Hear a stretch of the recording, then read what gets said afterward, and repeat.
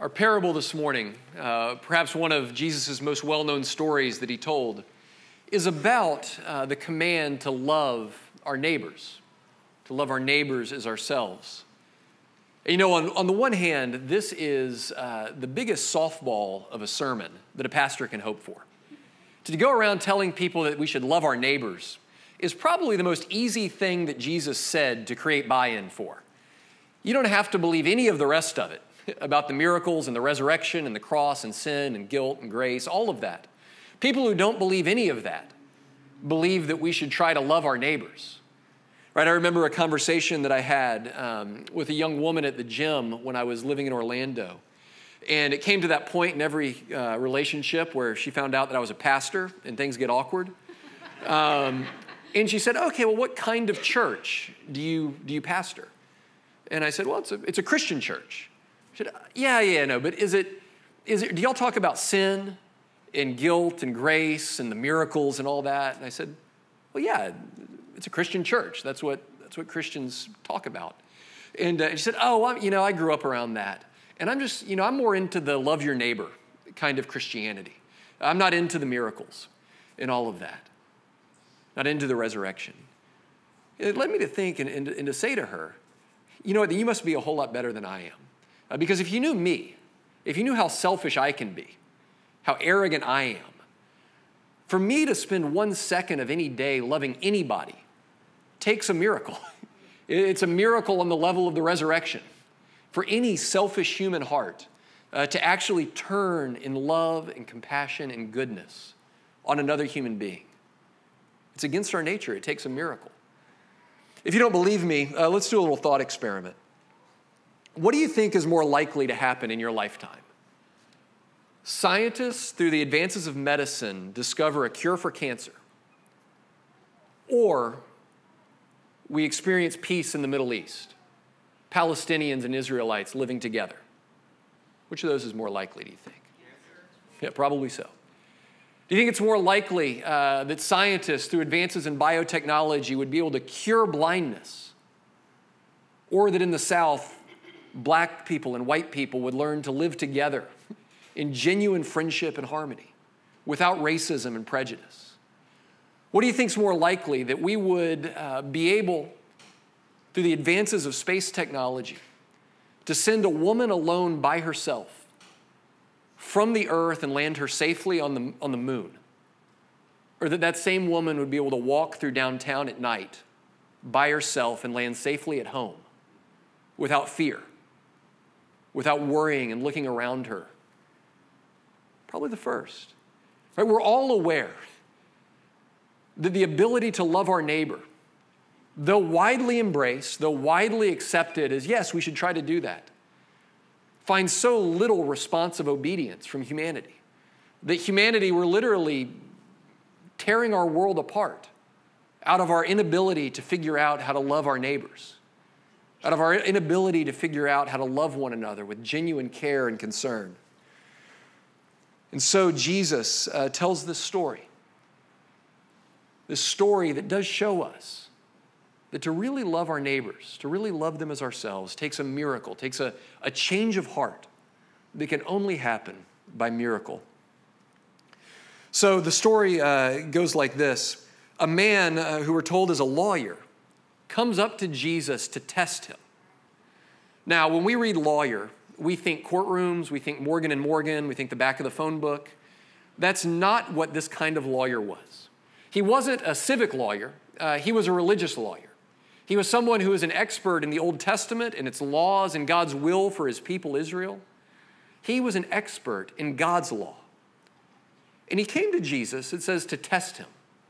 He wasn't interested so much in a genuine conversation. He wasn't really asking this question out of a genuine desire to know. He came to Jesus to seek to test him. And here's what the test was. Remember, by this time in the Gospel of Luke, Jesus was starting to get quite a reputation as a teacher, as a religious teacher, as a healer.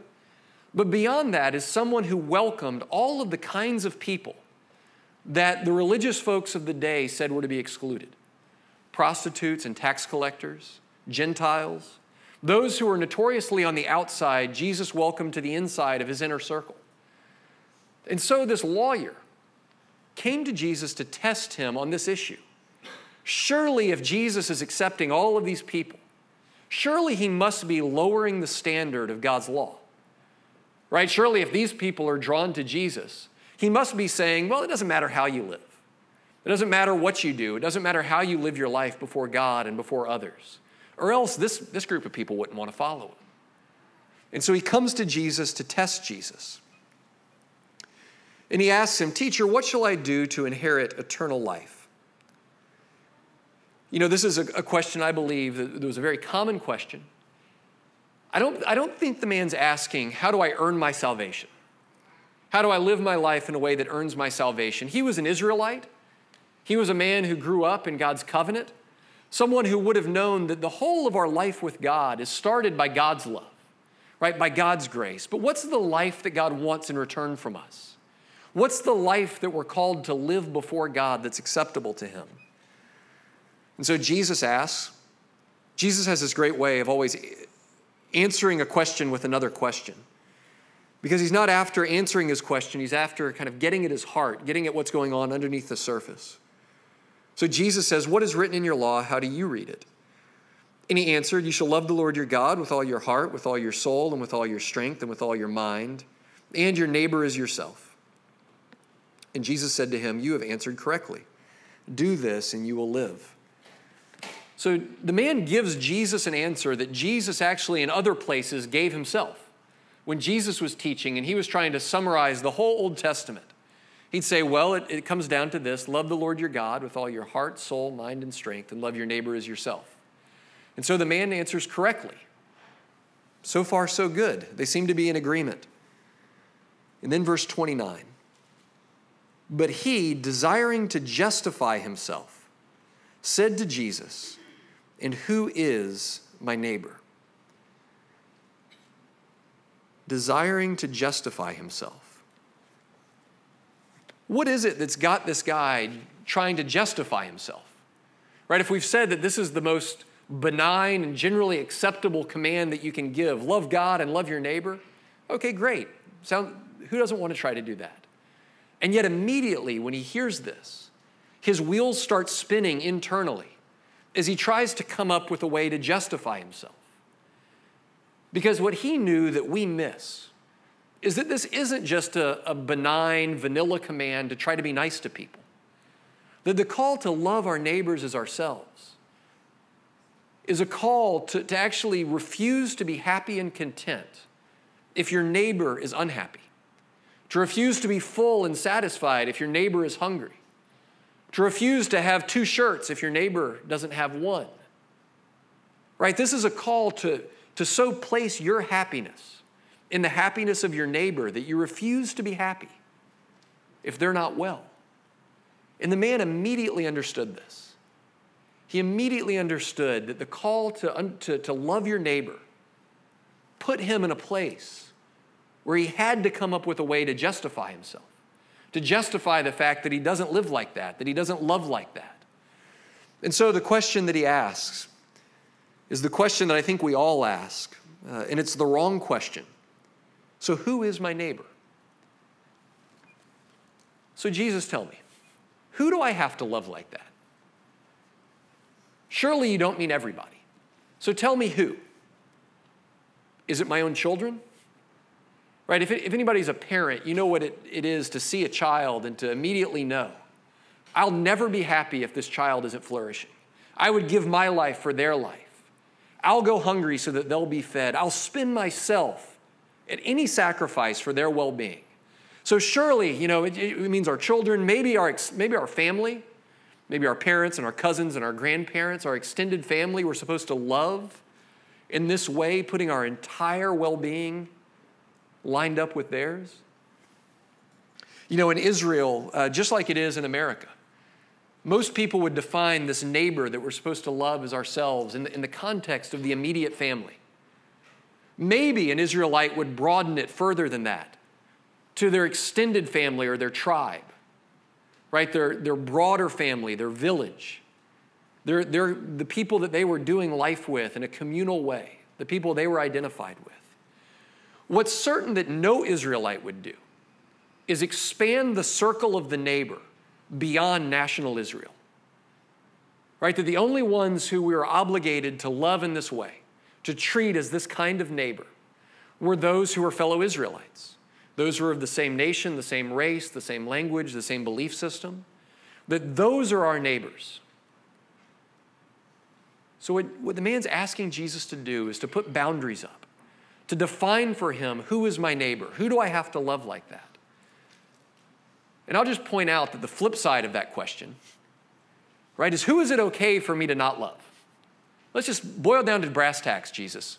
Who can I safely ignore? Who is it okay for me to hate? Who is it okay for me to at least be indifferent towards?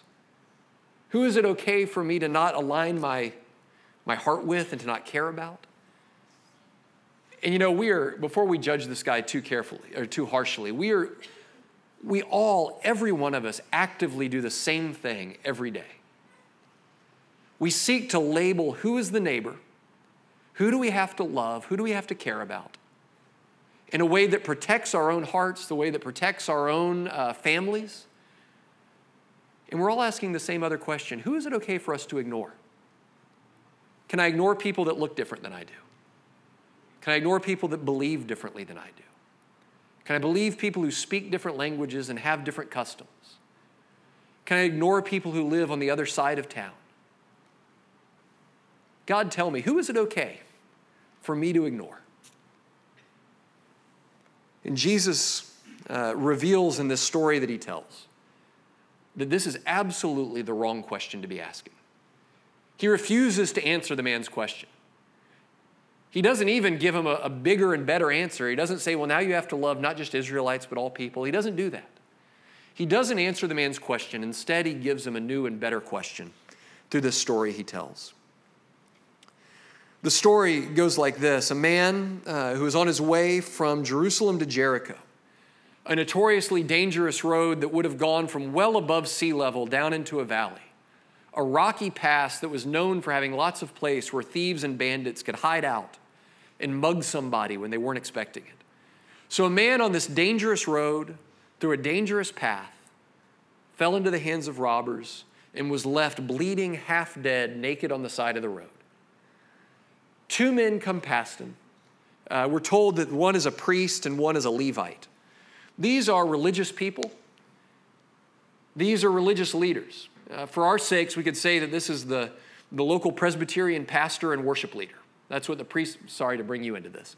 But this is the one man who was a local religious leader, one man who led in the worship of the temple.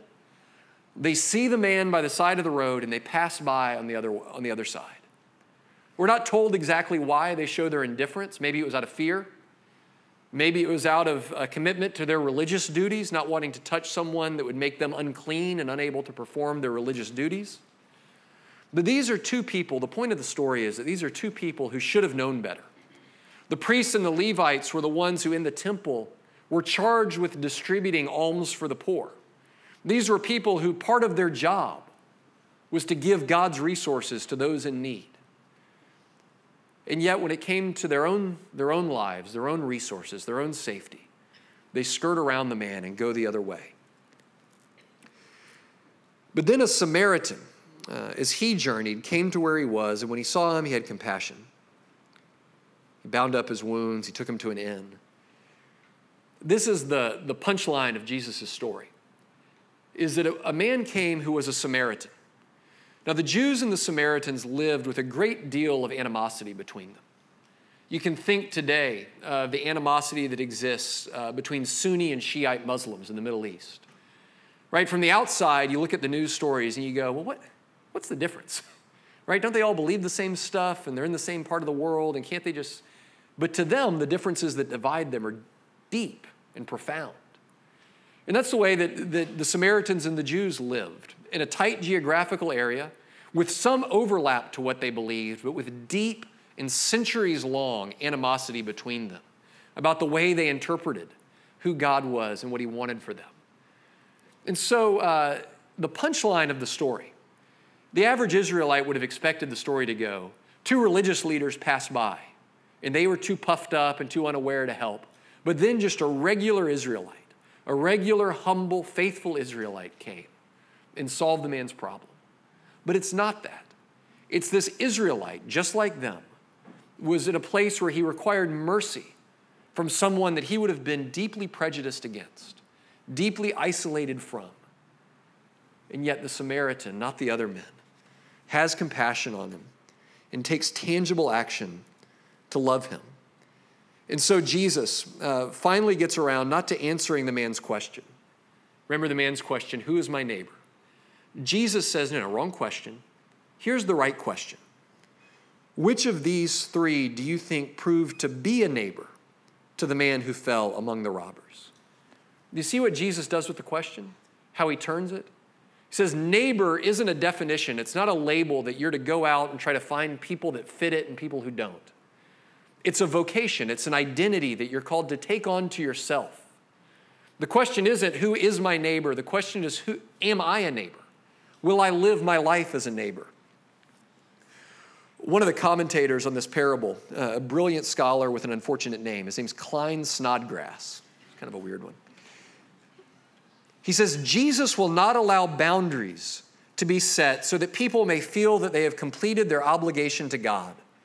Love does not have a boundary where they can say they have loved enough, nor does it permit us to choose those we will love, those who are our kind. Instead, it's about this calling. Will we be a neighbor?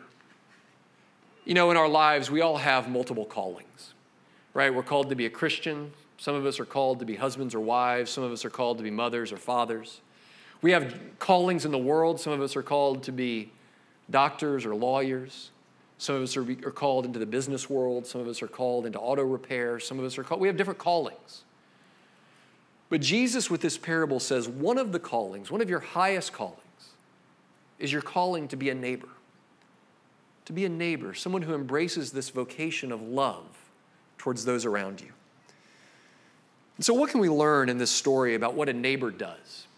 You know, it's interesting. Jesus doesn't give commands. He doesn't tell us neatly, hey, here's what a neighbor does. Instead, he tells us a story.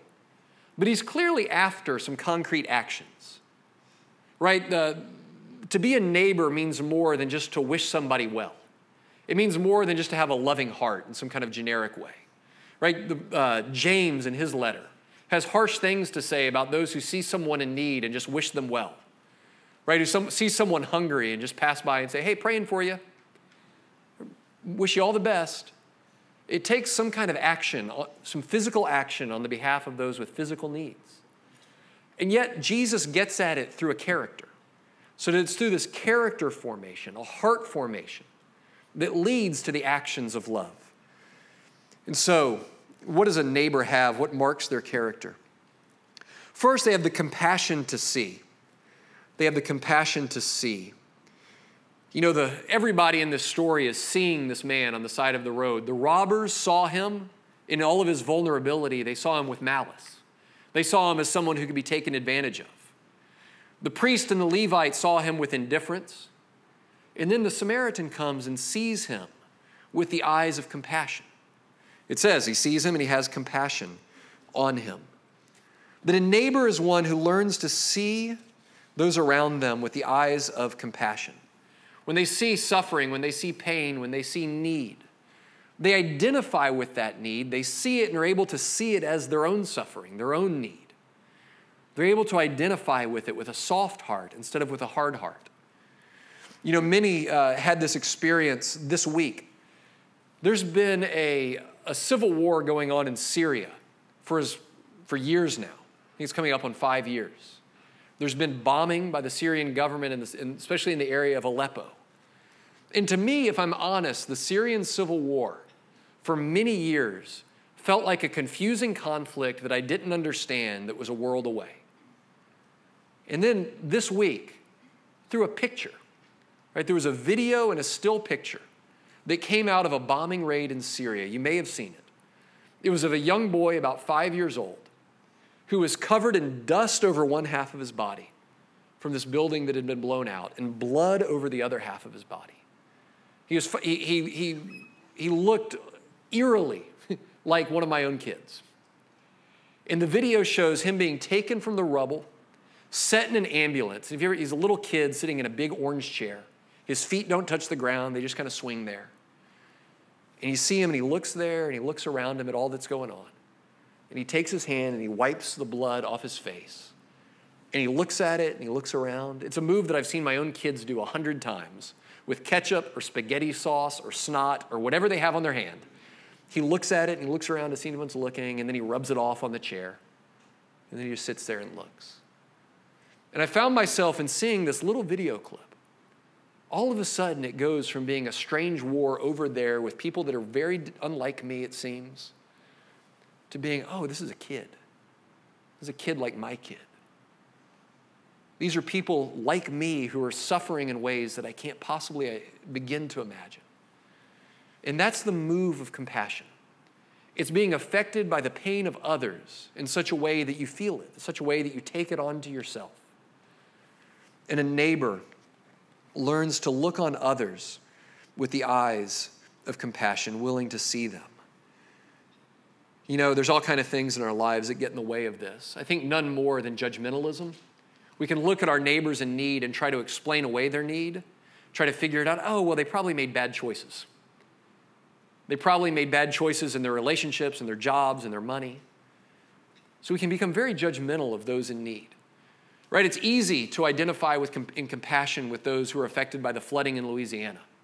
Right? It wasn't there, and then it was there, and they didn't do anything about it. But among ourselves, with our neighbors, with those that we live life with, we can become incredibly judgmental. How can we move beyond that? How can we gain eyes of compassion? I think it starts with realizing that that's how God sees us. Right? That God sees us with the eyes of compassion. When Jesus sees us in our poverty, when he sees us in our own terrible choices, when he sees us in our own sin, he doesn't look primarily on us with the eyes of judgment. He doesn't come to us primarily with a lecture, but he comes in compassion. Right? God views his people with compassion. There's a great scene in the early chapters of Genesis where Hagar, the wife of Abraham, is left out in the wilderness weeping over God's blessing in Israel, in Abraham's relationship with Sarah. And God comes to her and he feeds her and he comforts her. And what does she name him? She names him, "You are the God who sees me. In my poverty, in my weakness, in my loss, you are the God who sees me. You see it all. And you see it with compassion." So the neighbor looks because he has the compassion to see. The neighbor has the courage to cross over. The neighbor has the courage to cross over. He looks at him in compassion and he went to him. Right? The priest and the Levite, when they see him, they pass by on the other side, but the Samaritan, the neighbor, crosses over from his world, safe and secure on the path, into the world of the man who is bloodied and beaten and naked on the side of the road. Well, what kind of barriers is he crossing? He's crossing the boundary of safety, for one. Remember, he is going into an active crime scene. He is going to a place where he sees someone who's clearly been beaten and robbed and left half dead. He doesn't know if the robbers are still there. He doesn't know if they're lying in wait, waiting for somebody to come by and help, ready to pounce on them too. And so he crosses over from safety into vulnerability, into a place where he himself isn't safe. You know, safety is an incredible privilege. Safety is one of the privileges that we cling to most dearly in this life. Safety is a privilege that's passed on from generation to generation. Right? We all want our kids to be more safe, more secure than we are. If you live in a world of safety, it's likely because your parents did and their parents did, and they found a way to set you up for some type of security. Safety is one of our most cherished privileges. Right? Americans, we brag about being one of the safest countries on earth because of our immense power, our immense military. Safety is one of our dearest privileges, and it's one of the hardest privileges to let go of. To leave a place of safety and to identify with the vulnerable requires us to take on some of their vulnerability.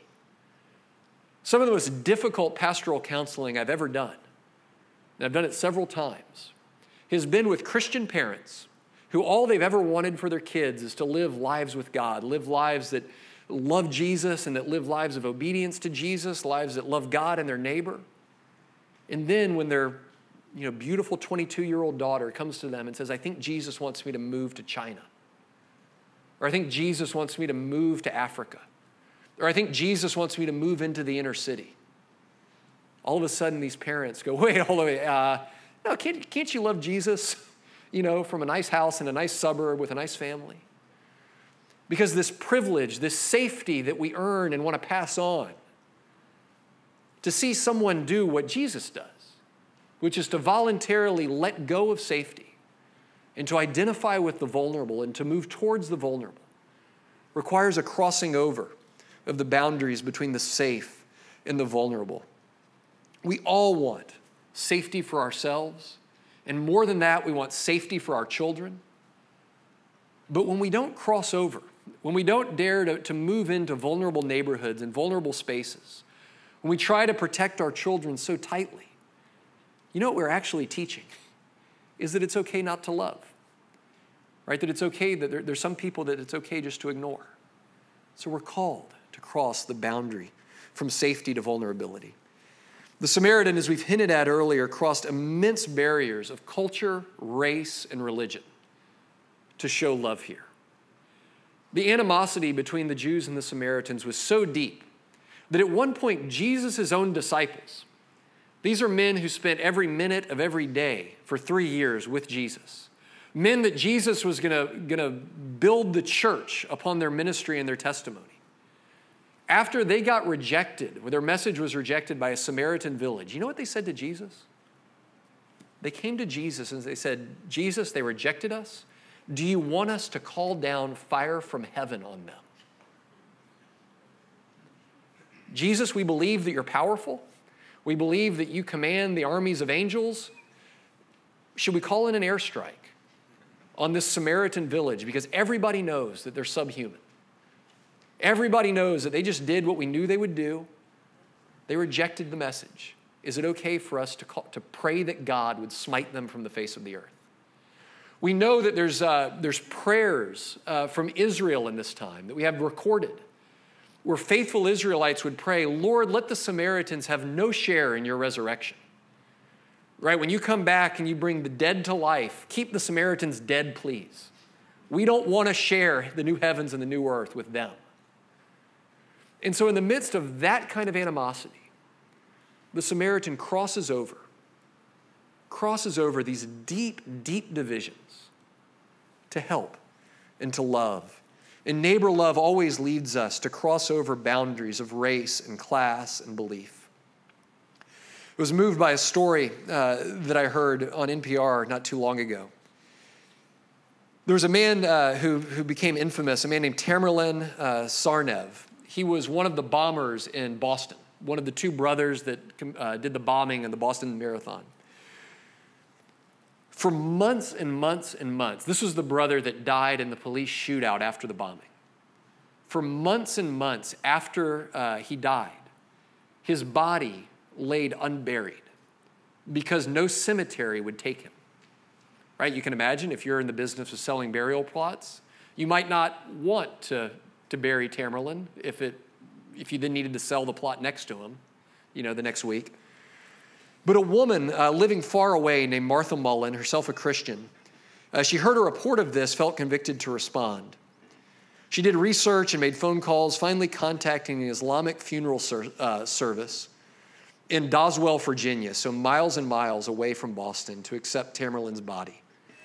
In an interview on NPR, this is what she said. When asked why she did this, she said, to hear about the situation, it made me think of Jesus' words, love your enemies. I felt that Tamerlan was being maligned, probably because he was a Muslim. And Jesus tells us to, in the parable of the Good Samaritan, love your neighbor as yourself. And your neighbor is not just someone who you get along with, but someone who's alien to you. If I'm going to live my faith, then I'm going to do that which is uncomfortable and not necessarily what's comfortable. I felt like it was the right thing to do, and it's important to be true to the principles of your faith. She crossed barriers to love. How do we find the compassion and the courage to cross boundaries? Well, it's in realizing the barriers that God crossed to love us. Right? The divisions, the gaps, the ditches that divide the human family, rich and poor, white and black, Jew and Gentile, Samaritan and Jew. These gaps pale in comparison to the chasm that exists. The deepest gap in all of creation is the gap between the Creator and the creature. Right? God lives in inapproachable light and holiness and righteousness. Jesus lived there with the Father in perfect love from eternity past. And he was willing to cross over that chasm, to enter into the ditch of humanity's suffering and sin in order to love us, in order to identify with us, in order to be our neighbor. And that's the love that can motivate us to cross the boundaries that divide us. And then finally, the Samaritan has the grace to give sacrificially. He takes everything in his possession and he makes it available for the love of this man in the ditch. He bound his wounds, he poured on oil and wine, he set him on his own animal and brought him to an inn to take care of him. Gave the innkeeper 2 denarii, which is enough for several weeks of safekeeping there at the inn, and then a blank check to do anything else that was necessary. Take care of him. Whatever more you spend, I'll repay you when I come back. He takes whatever he has. I've got oil and wine, I'll use it. I've got a bandage, I'll use it. I've got an animal, I'll put him on it. I've got some money, I'll take him to an inn. He takes and he gives sacrificially to help this man. Love always involves sacrifice. It always involves taking some of what's ours and giving it to another, sacrificing some of what's been given to us for another. And so this man gives incredibly sacrificially, as we're called to for our neighbors as well. You know, this story, we've hinted at it. We will never be this kind of neighbor who loves sacrificially, until we receive the love of our neighbor Jesus, the one who loves us so compassionately, so completely, so sacrificially, that he was willing to not only make himself vulnerable to death, but to himself die, to give himself without reservation on our behalf. That power, that experience of love is the only thing that can make us loving. You know, remember where we started. What kind of Christian are you? Are you the kind of Christian that focuses on the stuff like miracles and the cross and resurrection and guilt and forgiveness, or the love your neighbor kind? Well, and this story tells us that the only kind of Christian there is, the only kind of Christianity that's viable in our lives and in our world, is the kind that weds those two things: a deep knowledge of our own poverty, our own need for God's grace, and a deep commitment to love our neighbors. You know, so many surveys that have been done recently in the world show that the poorer someone is, the more generous they likely are. And the more wealthy someone is, the more stingy they likely are. That's counterintuitive, isn't it? We tend to think, like, if I make a little more money, then I can be a little more loving and a little more generous. If I had a little more for myself, I'd have more to give. And yet all of the studies show that that's not true. Now, of course, it's true in raw dollars, right? The rich give more because their checks are larger. But in terms of a percentage, the poor give immeasurably more than the rich. A UCLA researcher, Patricia Greenfield, did studies both on individuals and families and then on the entire country. She did something interesting. She looked at American literature between the year 1800 and the year 2000. Think of how America changed in those 200 years. Think of the relative poverty of a new country to the incredible wealth that we enjoy in the 2000s. And here's what she noticed: that as we proceeded in wealth, our usage of the word get went up and give went down. Words that show an individualistic orientation became more frequent. Individual, self, and unique took over. Meanwhile, words indicating a communal orientation went down. Words like giving, obliged, and belong. Studies go on to show that lower income individuals volunteer more and give more of their resources. They are more generous. And as she gets into the constructive part of her proposal, she says it's because the poor are more aware of their interdependence with others, They know that they have a need. They know that at times they need mercy from others, and so they're more willing to give. They're more aware of the interconnectedness of all of us. And so as humans, we find ourselves in this place where the poor are very generous but don't have much to give. The rich have a lot to give but are relatively unwilling to give it. How do we marry these two things?